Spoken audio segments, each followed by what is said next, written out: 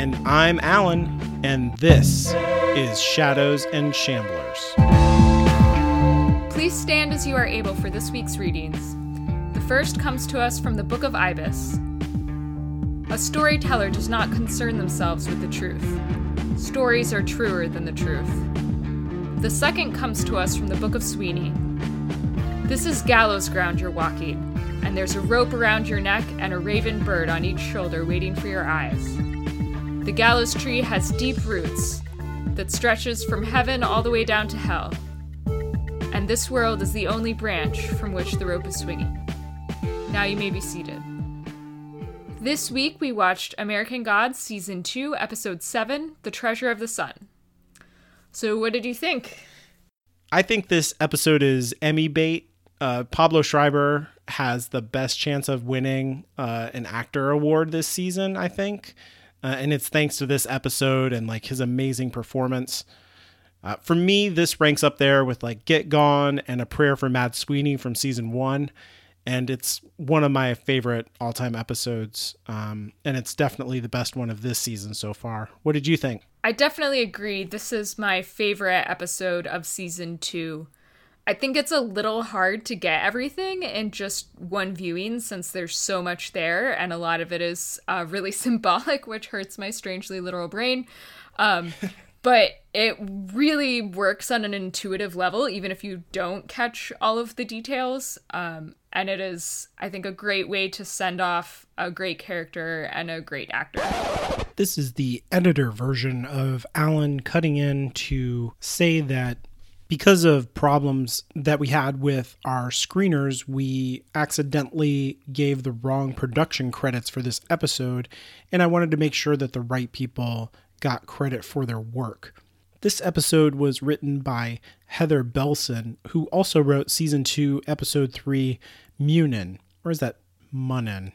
Anyway, she's also written on The Walking Dead and Black Sails. This episode was directed by Paco Cabezas, who has directed on Dirk Gently's Holistic Detective Agency, Into the Badlands, and Penny Dreadful. Now back to your regular podcast. Let's recap what happened this week. Shadow finds Mad Sweeney under a bridge in Cairo and brings him back to Ibis's mortuary. Bilquis leads a sermon in the chapel and tells Sweeney that she can adapt to any situation, then offers to take his confession. He remembers a cursed prophecy of his death being caused by a dead woman's bauble and something deeper, but he is too afraid to face it. Meanwhile, Mr. Wednesday repairs his spear with a cutting from Yggdrasil and dedicates every death it causes to his power. Later, Ibis offers to write Sweeney's story, and Sweeney remembers living in the wilderness, being a king, and being a god king. Sweeney realizes that he has to face Wednesday and stop the war by killing him. That evening, he confronts Odin at dinner, and Shadow fights Sweeney. Shadow stabs Sweeney with the spear, and Sweeney pulls it into the Horde of the Sun, then dies. Okay, so obviously the most important thing that happens in this episode is Sweeney's story. Bilquis. Yeah, Sweeney. Yeah, Sweeney's story, totally. And so it's interesting, when I first started writing my notes for this episode, I was like, oh, this is clearly a 3-beat. And then I was writing, as I was like going back through slowly and taking notes, I was like, no, wait, is this a 5-beat? What's happening? It's like, so I thought I would start by just going through them. So the first beat in the story is when he's talking to Bilquis. There was a girl. I remember that much. She hadn't sight, and she let me play with her boobies under the stars, and she told me my fortune. Told me I'd be undone and abandoned west of the sunrise, and that a dead woman's bauble would seal my fate. And I laughed, and I poured more barley wine, and played with her boobies some more, and I kissed her full on her pretty breast. Those were the last of the good days. The grey monks were changing our stories, making us fair folk into greedy little green men, which is all fucking bollocks. I used to be. Can't remember. Keep going. So that's version 1. The second beat is when he's just sitting by himself on the back porch with the beer. And that's when he's the madman living in the woods with kind of like unclear memories, and his wife and his daughter come to visit him, and they tell him, We lost the dress, husband. We lost the castle. Your lands, your title, your people. We lost the war.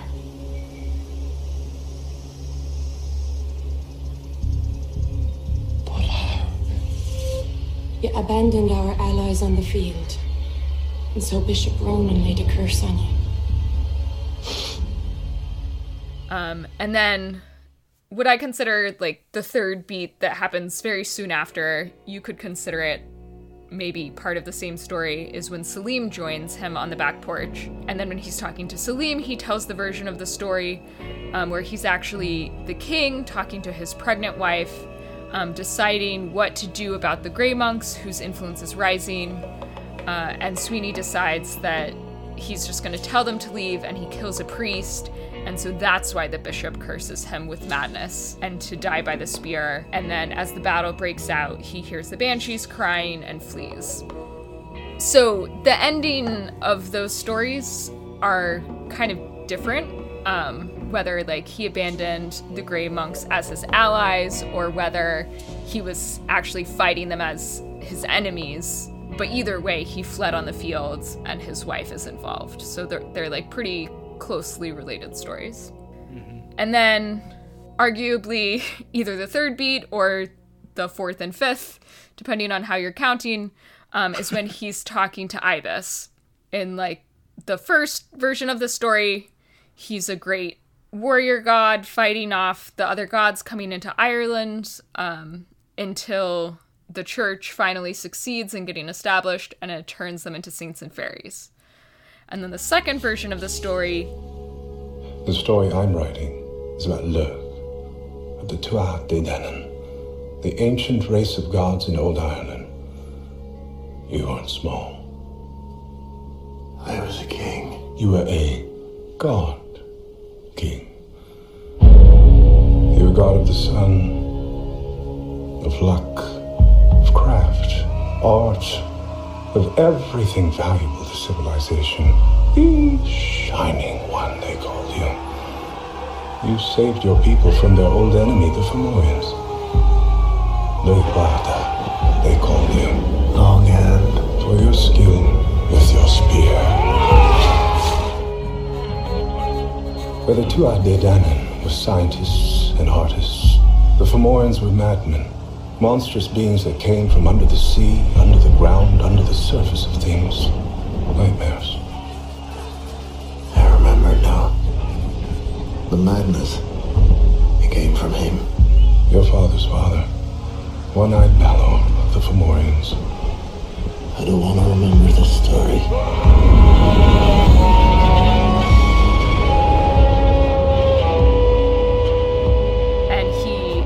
His grandfather, who tried to kill him on the battlefields, but then the head turns into Wednesday's head. And that's kind of when he has his realization that he has to confront Wednesday. What I think is interesting, and you laid that out so beautifully, what I think is really interesting about it when you lay it out like that is that I think you can clearly see that it goes in backward chronological order. Yeah. Yeah. It starts with the most recent memory that he has, which is the prophecy, and then it moves backwards more and more until you get into like a mythic age finally. Once he hits that point, then it all comes back to the present. It's like a big circle. There's a really interesting contrast between one of the past stories and then the current moment in the episode. So when he's talking to Selim, he abandons the battlefields because he's afraid that he's going to die, and he flees. And in the current moment, he's deciding that he needs to go to battle, but it's because he actually doesn't want to kill Laura. Or at least I see that as like the thing that kind of sets him on this path of introspection. Is basically that Wednesday wants him to finish the job that he started and get rid of Laura, and he doesn't want to do that. No, I think you're right. Do you think he's more worried about saving her, or that he just wants to be his own man again? I think it's not necessarily that he super cares whether she lives or dies. I don't think he would necessarily go out on a huge limb to save her, but I think he can't be the one to kill her. Like, he carries too much guilt from the first time around. And he cares about her now. I don't know. I think there's something particularly despicable about doing murder because you've been ordered to, rather than because you, like, want to kill someone in battle or are really pissed at them or, like, getting revenge. There's something, like, dishonorable about unmotivated, unpersonal murder. Absolutely, yeah. Assassination is, like, a special kind of cold-blooded evil. Yeah, and it's, like, the opposite of kind of everything that his character believes in and stands for, right? He's, like, the hot-headed, does what his heart tells him to kind of guy. Mm-hmm. Yeah, and he's been, like, ignoring his gut for so long because Wednesday's making him, and he just, like, he's tired of it. So, yeah, like, part of it is not wanting to kill Laura, but also I think part of not wanting to kill Laura is, like, yeah, symbolically standing up for himself and wanting to take some fucking agency in his life. When Sweeney was first talking to Shadow and said, you know, like, when the time comes, don't get in the fucking way, my first time through the episode, I assumed he was talking about the final battle with the New Gods and saying basically, like, save yourself, flee on the battlefield, like, don't die on Wednesday's behalf. But of course, in the context of the episode, it becomes clear that he's actually talking about not getting in the way of Sweeney trying to kill Wednesday. I hadn't thought of that, and now that whole scene makes a little bit more sense to me in terms of how Shadow is reacting, because Shadow is interpreting it the same way that you are. Yeah. Whereas when I saw it, I was like, Shadow, he is straight up telling you that he's going to kill your boss, and you're just sitting there, like, doing nothing. Like, give me my coin back. Give it back, man. Give it back. Which, speaking of that scene, I love that moment. And again, the first time through, I didn't really appreciate it as a Chekhov moment. Oh, what do you mean? That's interesting. What do you mean? Chekhov's shotgun, right, is that, like, if there's a shotgun sitting over the mantle... I think it's just Chekhov's gun. Oh, whatever. I'm from Texas. It's a shotgun. It's cool. It's cool. Chekhov's gun, if there's a gun over the mantelpiece in chapter 1, it has to go off by the last chapter in order to, like, really appreciate Sweeney's trick at the end where he puts Gungnir in the Horde, essentially, like, destroying it in the only way that you can really destroy a weapon like that, because it can't be destroyed, it can only be disappeared. The coin trick with Shadow in his room is, like, really foreshadowing that. It also, like, subtly changes the rules, right? Because we've only ever seen him take stuff out of there and never put stuff in. Except for he transported Laura there to get to the train that one time. That's true, to move through space and time, I guess. I mean, I guess women aren't objects, but... Yeah, but you're right. And you know, as soon as that spear disappears, exactly what he did. And I think it would have been really confusing without this moment. Yeah. It's interesting, because on the one hand, like, I totally understand the lines of conflict between Sweeney and Wednesday, and I get why that makes sense as a move to Sweeney, because it's the biggest middle finger that he can give Wednesday. I mean, and then he gives him the literal middle fingers as well. The double guns, yeah. Yeah. But I just wonder, like, does Sweeney care that his actions are actually helping the New Gods at all? Or do you think he's not even thinking that far ahead? I think that Sweeney thinks that Wednesday needs to be stopped. Like, if Wednesday gets taken out in the war, that's all to the good. I see. Because, like, he's a problem. He just wants to take away Odin's power. And considering, the blessing that Wednesday lays down on the spear, that was basically, huge. He took away like all of his ability to kind of charge up. I mean, ironically, though, the spear did kill one person, so his own death actually did charge Wednesday a little bit, but it was worth it to keep him from being able to get the power from anybody else. And ironically, it's like a kind of Christ-like act. The whole episode, he's like fighting against this like Christian conversion that's overtaking Ireland in the past. Yeah. But he does sacrifice himself and is stabbed in the side with a spear on Easter to save, everyone from the one-eyed evil god, in his view. Because he like equates him with Baelor in his mind. So Baelor was his grandfather? If you've ever heard of this story called The Lord of the Rings, there's... who's that by? Baelor you could think of as Sauron, who is a giant eyeball, the source of all evil. Baelor is adapted in Tolkien's mind into Sauron, except that his eyeball is like their secret weapon. And like, if he looks at you with his eye, then you'll die. Whoa.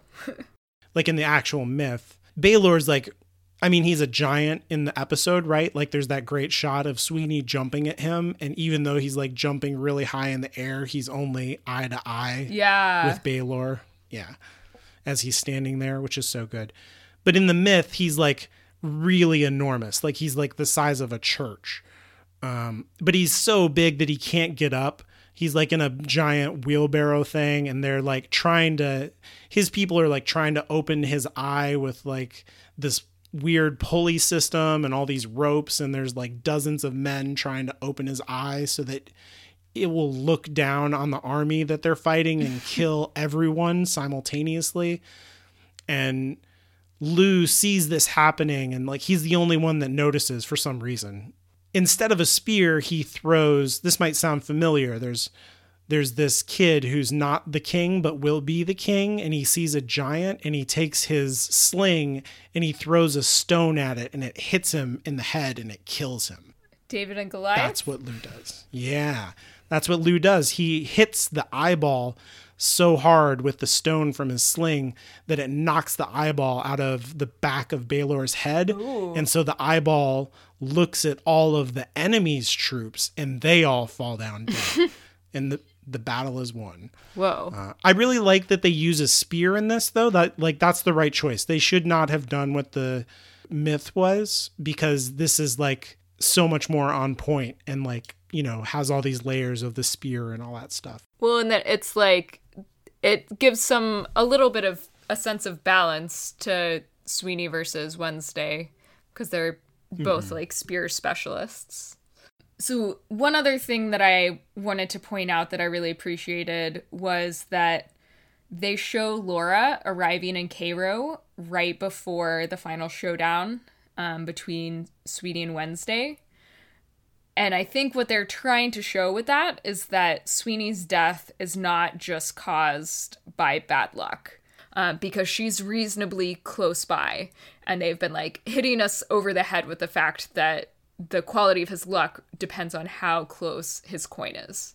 The fact that he dies really has to do with his agency and motivations and Shadow's agency and motivations. It's all about the characters and not just about like destiny or random chance and bad luck. Yeah, because when I was watching this with Christina, my wife, that was something that she noticed. She was like, shouldn't he be able to sense that Laura is close? Like, shouldn't he be getting luckier?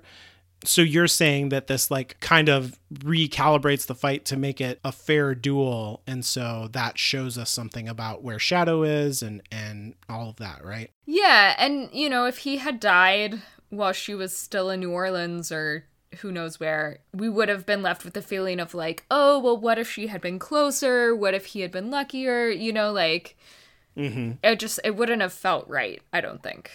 Do we think that Wednesday is going to keep trying to kill Laura now that Sweeney is gone? Or since his main assassin is out of the way, is he just gonna give up and let her do her thing. Ooh, that's interesting. I have this like feeling ever since they went into Argus and he asked Laura at one point, he's like, I see a golden beam of light wherever he is, so from where I'm sitting, it's pretty cut and dry. Ooh.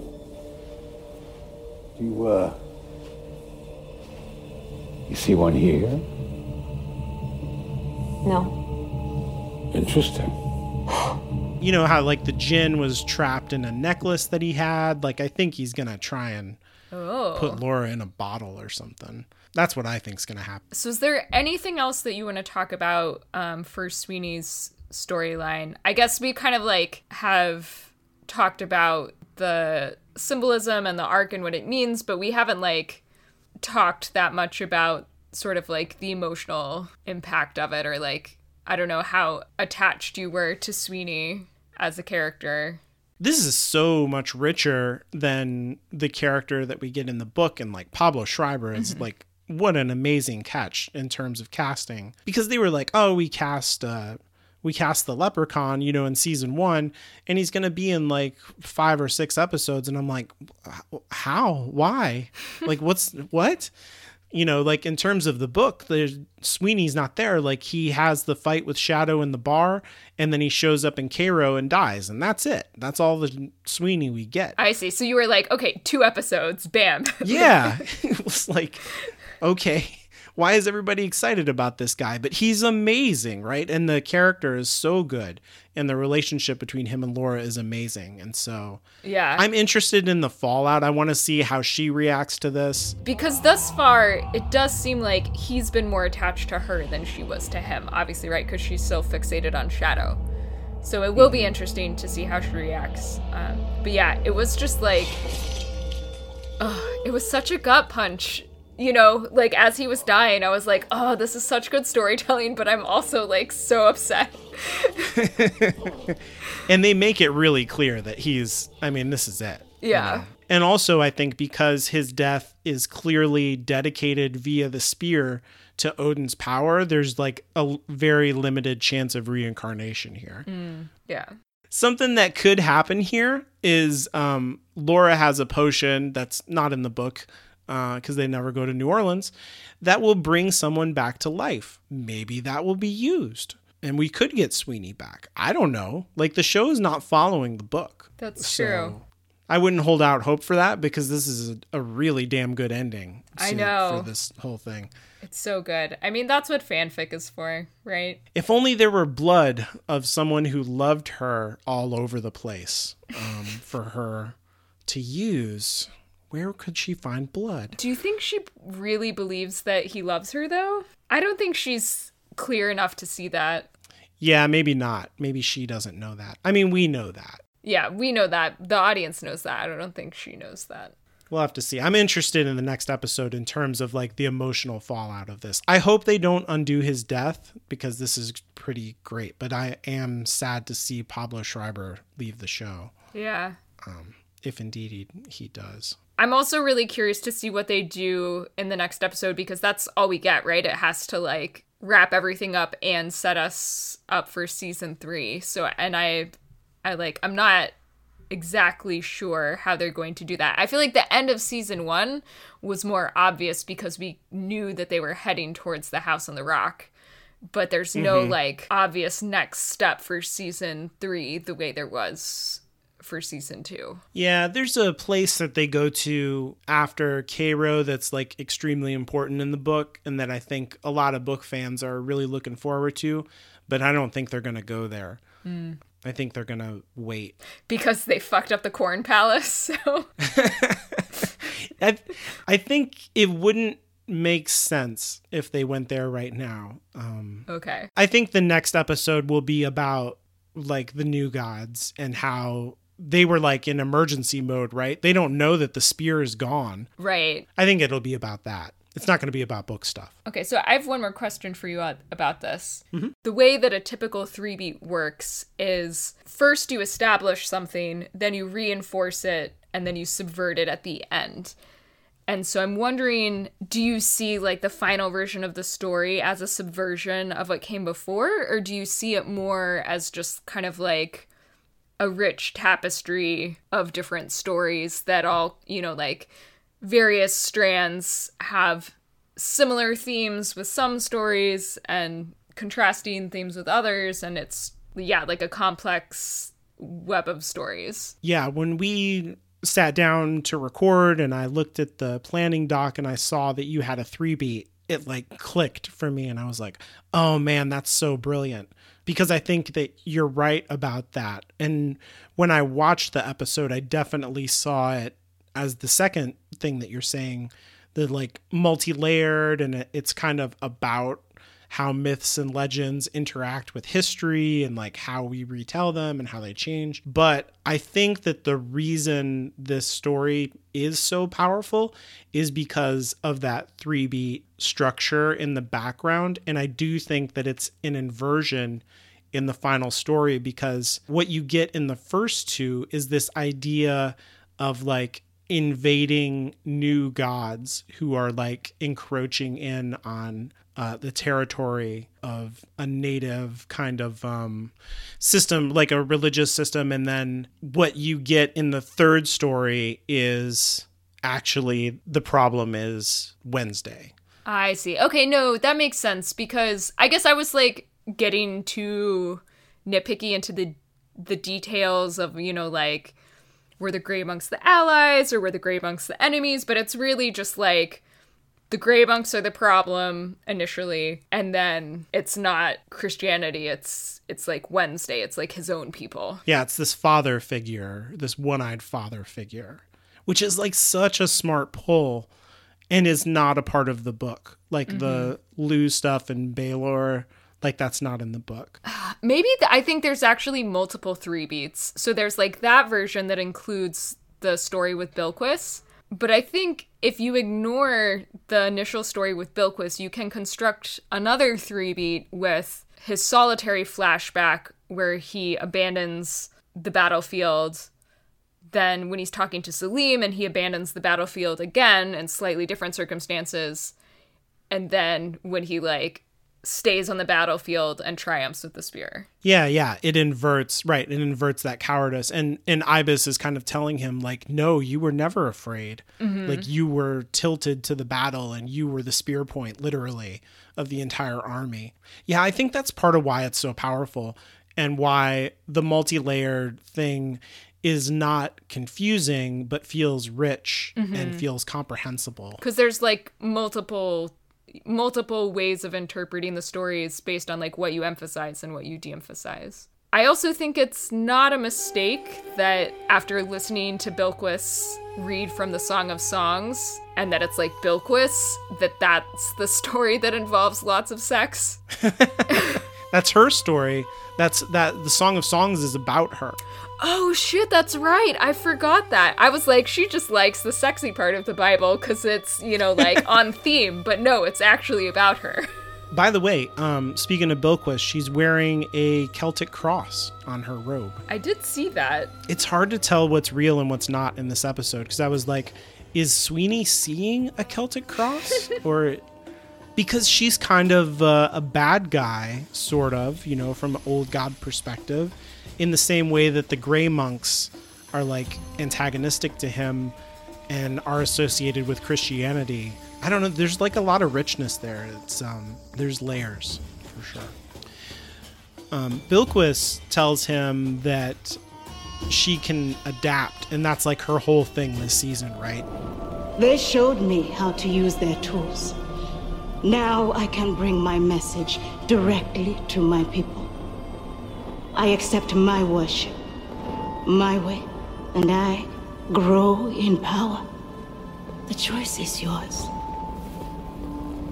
Evolve or die. She says at the House on the Rock. And now she has slid into this role of preaching or something, I guess, right? Mm-hmm.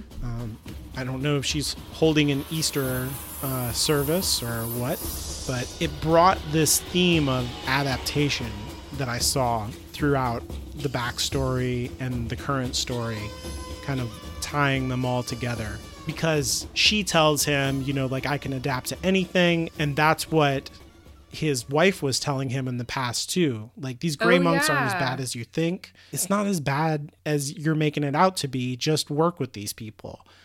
And that has been Sweeney's entire MO. I'm going to work with Wednesday because there's no one to believe in me. Like, I'm a cereal box character. I'm a joke. So, like, I got to work for this guy. And that adaptation that has, like, stolen his dignity in a big way. He's just surviving, and he's not really living or thriving in any meaningful way. But why do you think his adaptation is so detrimental to his integrity, whereas, like, Bilquis seems to take on the Christian mantle just fine? I mean, I guess one of the books of the Bible is actually about her, so maybe that helps. Right. I think that overall the theme is, like, a failure to adapt equivocates into death, you know, for all of the characters. The question I think that is being posed in this episode is death better than mere survival or like an undignified life? And Bilquis doesn't seem to have too much of a problem with it. She's less prideful than Sweeney is, maybe. You know, going along with, like, this adapting, you know, to your situation, like, there's a lot of drinking in this episode. Yes, there is. Which is kind of a stereotype of Irish people. So it's something to keep in the back of your mind when you're watching it. But it's also something that people with mental illness will do to cope with their condition, absent good care. And I think that's what Sweeney is doing here. Like, he seems to be having a real hard time disambiguating, like, his memories and his current reality, or even being able to access his memories and knowing which ones are real and which ones aren't. And so he copes with that by drinking, which is not a good adaptation. I think that plays into more of that undignified behavior. It's insulating his inner true self. Well, that's another way that he and Laura are kind of well matched for each other, or maybe poorly matched. I don't know. But they both are, like, in the same way that he's kind of, like, losing himself in alcohol and, like, using that as a numbing tool. You know, she was doing self-harm with the bug spray. And they both have, like, that really thick skin and asshole behavior to try and keep people from getting close so that they don't get hurt. Yeah. It's interesting, too, because in this episode, Laura talks to Kali, and when you worship Kali, you take on this energy that she talks about of destruction. It is not necessarily an outward-facing destruction. It is the kind of destruction that Sweeney experiences in this episode, where Kali will destroy egotistical blockages inside of your psyche to unleash your true self underneath all of that, so that you can become who you really are instead of who everybody tells you you ought to be. When you want to unleash your inner potential as a worshiper of Kali, you will, like, meditate on that position that she adopts there. You see me here as Kali Ma, the nurturer. But you, that girl, perhaps you would understand me better as Smashana Kali, the destroyer. So do we understand each other better now? A little respect is all I ask. A little help is what I can give. Do you need direction? Or cream, sugar? And the head that you will hold will be your own head, as like a symbol of your ego that you are destroying in order to access your essential self, who in this case for Sweeney is the God King Lu. Yeah. So I love how she's in this episode. I love how she's used. It's real subtle. Like, I don't think you can make that connection directly based on the information in the episode. But for me, who, like, I know Kali and I know, like, these myths and stuff, I'm like, oh, that's great. I do like that we got to see the face of the Destroyer the more foreshadowing that she is a big fucking deal and bad news, like, the more anticipation there is. I cannot wait to see her kick some ass. All of this adaptation stuff and like the lack of dignity and all of that made me think of like current political stuff. Like in real life, we get a lot of advice from people like, well, you need to vote for the smart person in our party, as in like the person who has a chance of winning. Mm-hmm. And that leads to all kinds of like compromises about what people actually want. And especially it means that people who are marginalized need to be like dropped or marginalized even more as we like pick a candidate who is near enough to the center, who could possibly get votes from the other side or sway people who are undecided, blah, blah, blah, blah, blah. And what it means is like, when you pull that lever for whoever, you have this undignified feeling, this feeling of like, ugh, like I'm this person is not who I would pick. It's not who I stand for. Mm-hmm. And doing the smart thing and just surviving politically is not really getting us to the place that we want to be on an individual, like internal, am I good with my conscience level when you're politically active. That's kind of like what I saw in here. Yeah, I don't know if I think that they were thinking about that explicitly when they wrote this, but I think the themes are definitely there. I think your like interpretation is totally valid. Also politically, like in terms of adaptation, we get a lot of stuff in the backstory of Sweeney here about the expansion of Christianity, and it got me thinking about like paganism and like even the term pagan. The word pagan comes from a Latin word that is pagani. So pagani is like if you said New Yorkers or Los Angelinos. I see. It just means that like the people who live there. Yeah. You know, it's like countrysiders. It just means like farmers, people who don't live in towns and cities. And that's because like in the first 2 or 3 centuries of Christianity's early development, it was really an urban religion where different races of people with different cultural backgrounds would interact with each other every day. Those were the most likely people to adopt Christianity, and especially women would adopt Christianity because it was very egalitarian. In the like first couple centuries. Yeah, in its doctrine. Before Paul started doing his stupid shit. Was that Paul? I don't know. When Christianity changes, it's because of Emperor Constantine, who makes it the state religion. Like his mother and wife are both Christians, and they convert him to Christianity, and then he says, the entire Roman Empire is now Christian. And Christianity and imperialism become inextricably wedded after that. Like the expansion of the Roman Empire is the expansion of Christianity at that point. Yeah. But I guess, like, there's that one part of the Bible where they're like, and women should shut up and never talk in church. And it was like... Oh, that's definitely Paul. Or it's like supposedly written by Paul, but maybe not actually written by Paul. Like it could have been doctored after the fact. But the whole point being that like it was a very progressive movement that was based in cities, and that the people who lived in the countryside were very slow to adopt it and held to the old traditional beliefs.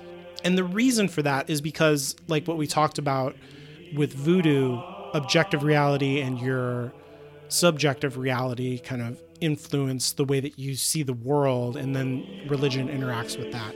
And so like people who live in urban places where lots of different cultures are interacting with each other and races and religious backgrounds, those people, they exist in a context of rules, social rules. Mm-hmm. And Christianity is all about how you interact with other people.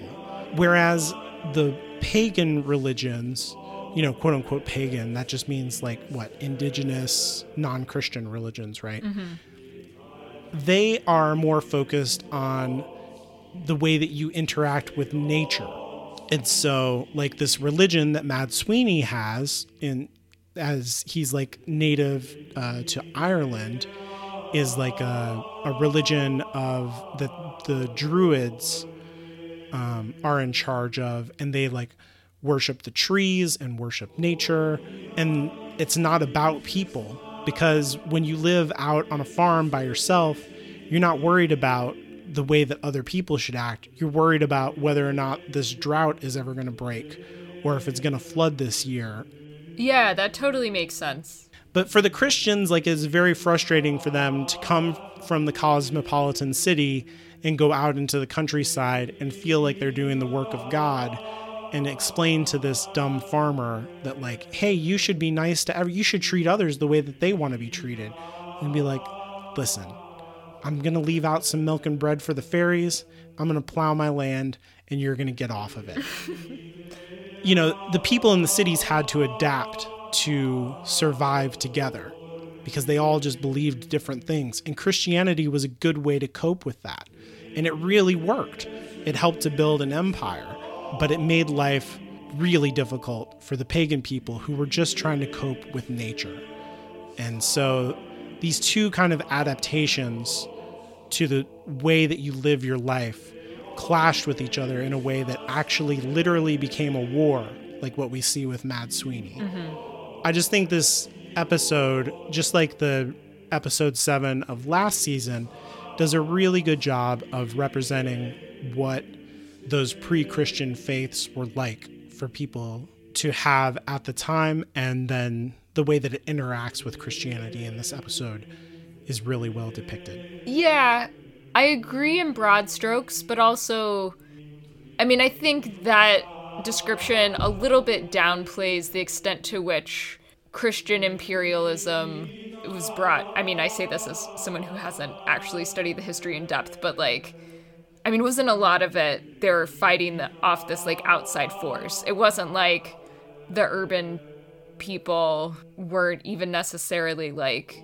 from the same ethnic group that they were, right? Like they were people from different islands coming in as outsiders and like forcing them to abandon their language and like so many aspects of their culture in addition to their religion, right?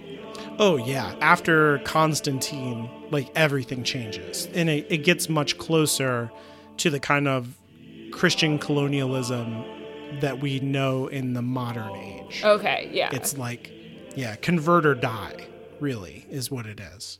That marriage between Christianity and empire, like, really poisoned, in my opinion, Christianity for like the rest of its history. That has been the central struggle in the Christian religion ever since then, to get away from that or to embrace it. And every time it does, it becomes so much worse for it, which we discussed like on our episode Crazy for God. Mm-hmm. Yeah. So the other thing that we get in this episode that comes from Irish myth are the banshees. Now, usually when a banshee shows up, there's just one of them. Also, a banshee doesn't show up when you are going to die. A banshee shows up when someone you know is going to die. So the person who's doing the dying doesn't perceive them, only other people do? Right, exactly. But in this case, we get 3 banshees, and I was like, oh, okay, so that might be referencing the goddess Morrigan, who is like a Trinity goddess. She has like 3 aspects to her. Like in this case, they had like a maiden, a woman, and a crone. So, like if you've ever read Macbeth, there's the 3 witches in that, mm-hmm. and they are a version of Morrigan. After the Christian occupation of Ireland and everybody becomes Catholic, like it's not okay to worship or think about Morrigan anymore. And so she kind of evolves as a concept into the banshee, which were like in Irish like funerals. Mm-hmm. There were actually like people who you would hire for your funeral to like do this thing called keening. It's like a kind of like a scream or a wail. Yeah. as a way to like send the dead off. And this was like an ancient tradition, but then became outlawed because keeners were always women. It's basically like prostitution. Yeah, you can't like pay a woman to do something because then a woman would have a job. And then where would we be as a society if women had jobs? What people think probably happened is there's like this association with death and ravens through Morrigan. There's these women who are professional keeners. You can't pay them.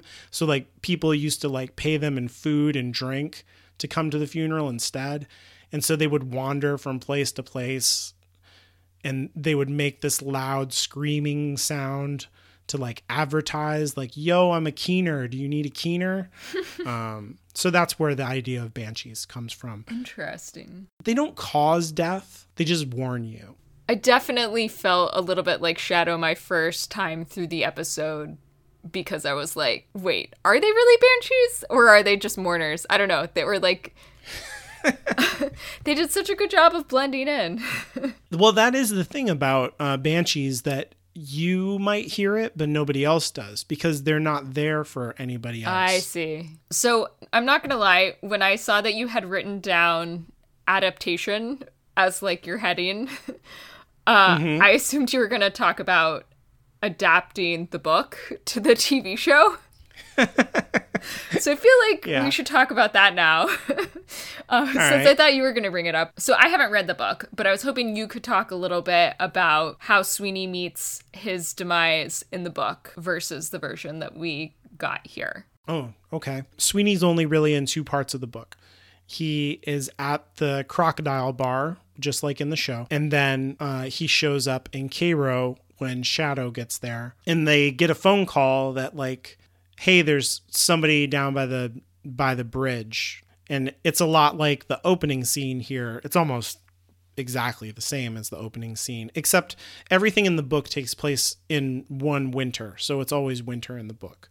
He's like freaking out and he asks Shadow where his coin is. And he's like, I don't have the coin. I gave it away. And he's like, well, would that person give it back? And he's like, I don't think so. That just defeats Sweeney. He gives in to despair.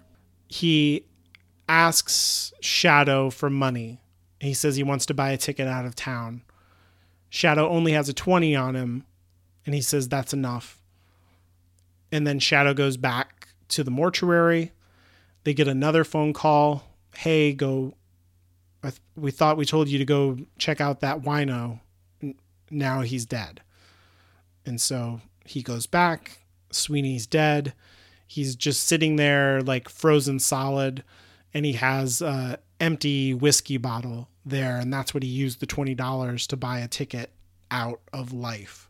And then Shadow takes him back to the mortuary to give him like a pauper's grave because he's a John Doe as far as the state's concerned. Which is like a much more pathetic way to meet your end than what we see in the TV show, which is like pretty empowering and badass. Yeah. It's doing very different things. I don't know. Like, to me, the TV version is clearly better. Sell me on the book story. I find this more satisfying, the show version, because it's like doing multiple things with the entire narrative so far. But I will say that the structure of the novel relies on a series of deaths and funerals. You can track Shadow's emotional growth and vulnerability through the novel via each of the funerals and how he behaves at each of them. And so in the book, the first one is Laura's funeral. This one begins to establish the pattern. It's the second one. And the show has gotten away from that completely because like lots of people have died at this point. We've already seen his mother's funeral and death, and that is the last one that we experience in the book. Oh, yeah. Shadow is like the most vulnerable and emotionally available at that point, you know, even though it comes chronologically at the end of the book, it is also like his origin. At Laura's death, he's very closed off. And then at the end of the novel, he is completely raw and open and available.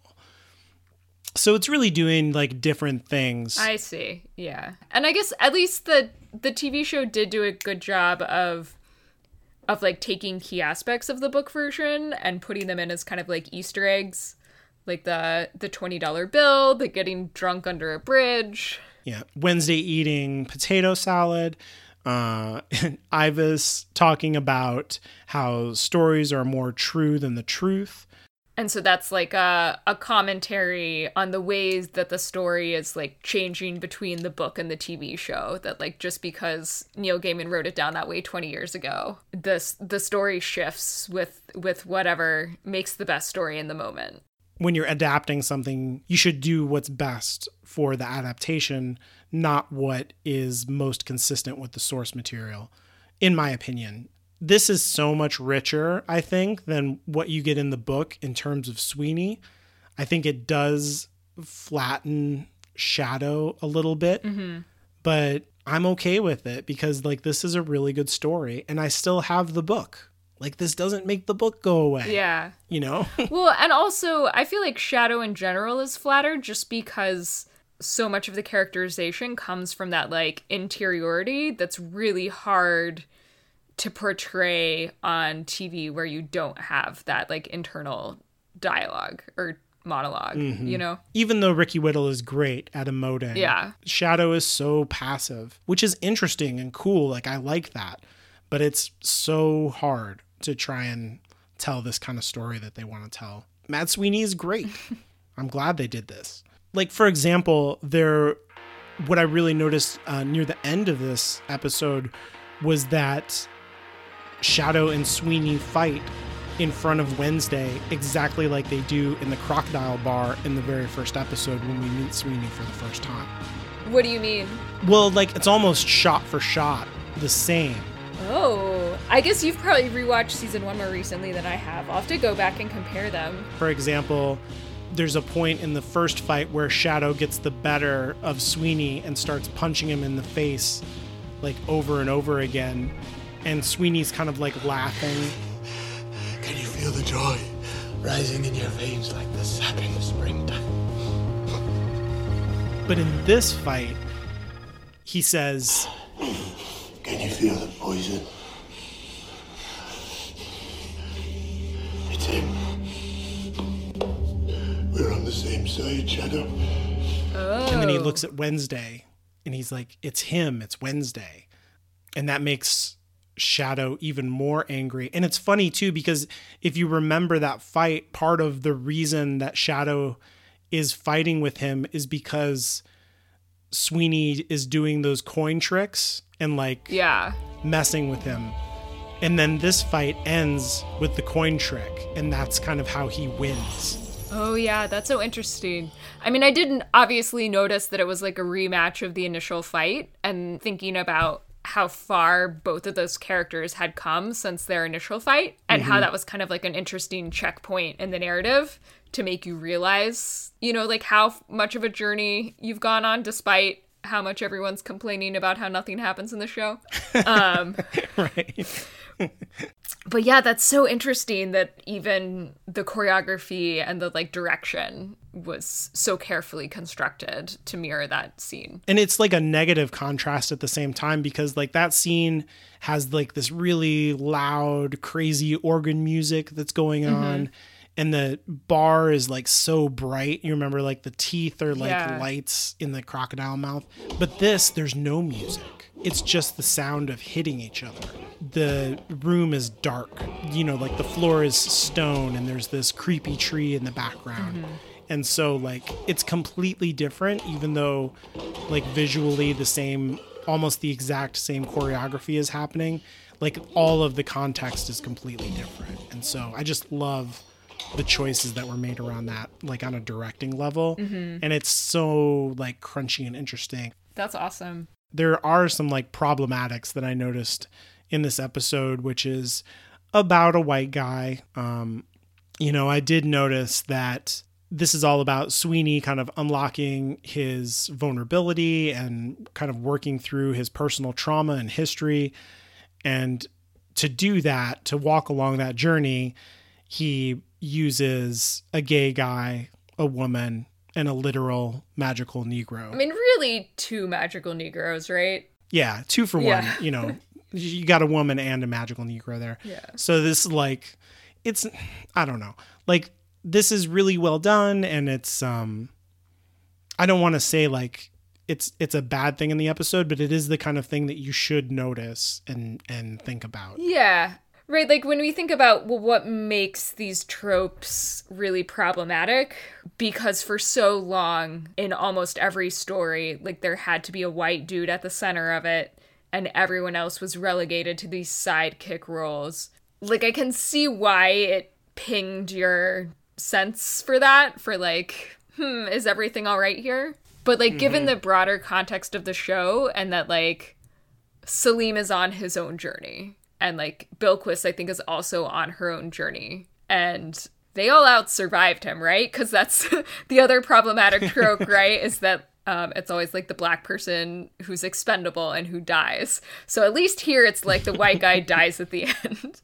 You know, they're only really the side helpers for this episode. Like, they have their own personal journeys that will continue to go on, and they'll fulfill outside of this episode, where they get to be more of the protagonists. You know, like, we already got Bilquis's backstory, and we already got Salim's backstory, and I'm excited to see what happens to them going forward. So I totally think that that's something that you should, like, note and be aware of, but, like, that's why it doesn't super bother me. No, I agree. You're right. You know, so what did kind of bother me, honestly, though, is that for a while, it did seem like it was turning into the Mad Sweeney Laura Moon show, when, like, Shadow is the protagonist of the book, and there were, like, all these amazing characters of color on the show, but it seemed like we were, like, really just kind of zeroing in on, like, the 2 most interesting white people. And I think for the most part, that's been somewhat corrected. Like, the focus has expanded more. The other characters are getting more focus of the story on, like, their, you know, personal growth and character arcs and stuff. Not only that, but Mad Sweeney's death, the death of the white dude, is used to be a huge pivotal character moment for Shadow, the black guy. Right. Yeah. So that's like... And probably Laura, too, you know? Yeah. And for their relationship. Mm-hmm. So that makes me feel better about it. This whole thing, like, at the end of it, I was thinking about, like, his whole dead wife thing. And I was like, oh, you know, this kind of changes what dead wife means.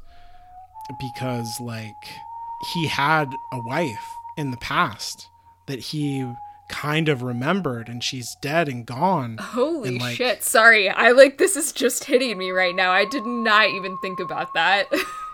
Yeah, it was like, oh man, like every time he called her dead wife, he was actually like, there was something else in his head the whole time. That kind of makes their relationship even more fucked up, and I kind of like it more now.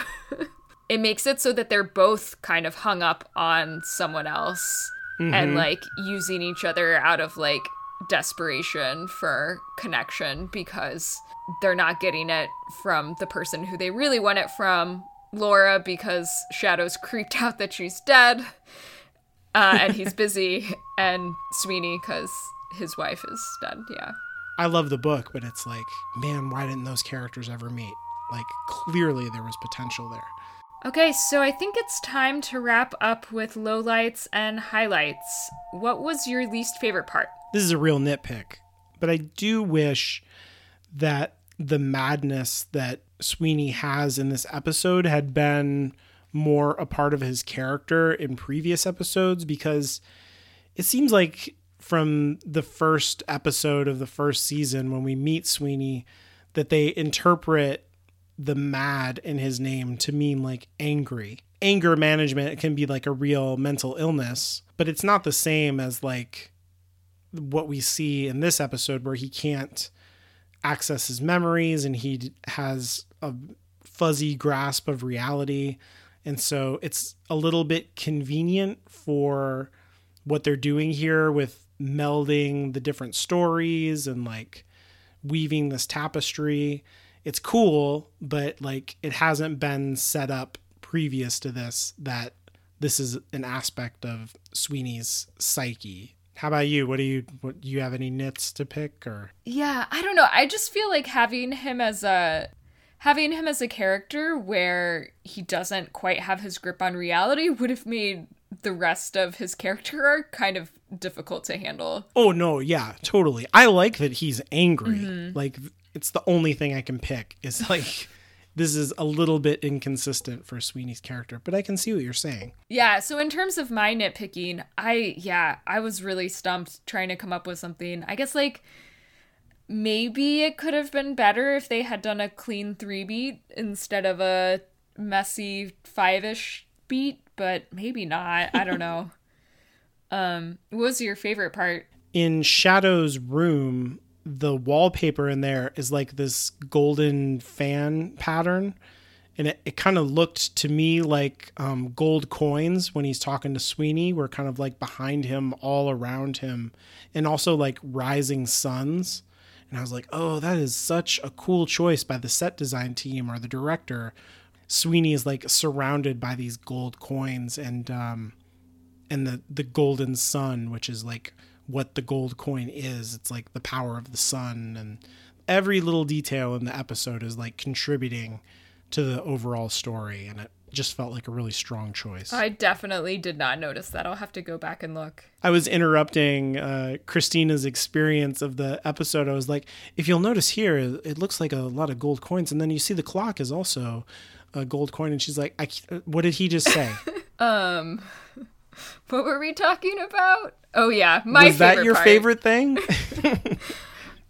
There's just like so much really good, carefully crafted stuff in this episode. All the different versions of the story and how they like reflect and contradict each other in different combinations. The like foreshadowing of going into the Horde with the moon coin, when Shadow and Sweeney are having that confrontation in the room.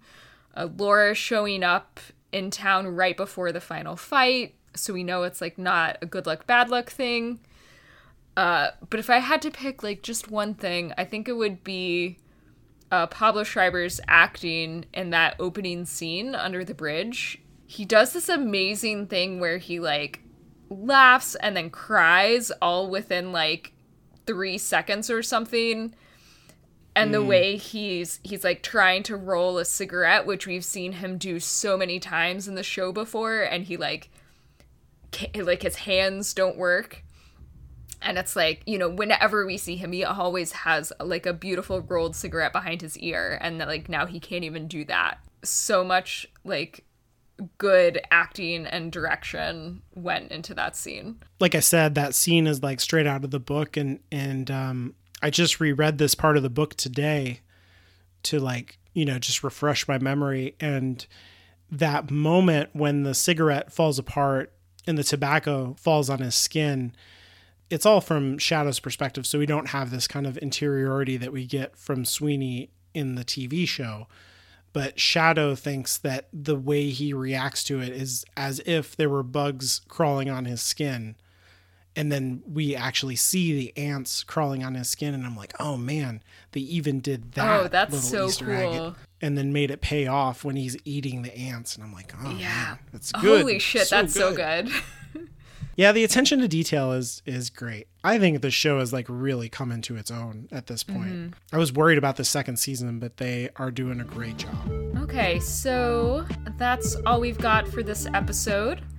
I'm Anya, and you can follow me on Twitter at StrangelyLiteral. That's strangely, then LITERL. You can follow the show on Twitter at Shadow Shambler and visit our website at shadowsandshamblers.com. If you'd like to leave us feedback, you can visit shadowsandshamblers.com/contact or send an email to contact@hallowedgroundmedia.com. And come join us next week for potentially Season 2, Episode 8, Moon Shadow. Don't forget to tell your friends about us and to rate and review the show on Apple Podcasts. A little review is all I ask. A little analysis is all I can give. Do you need direction?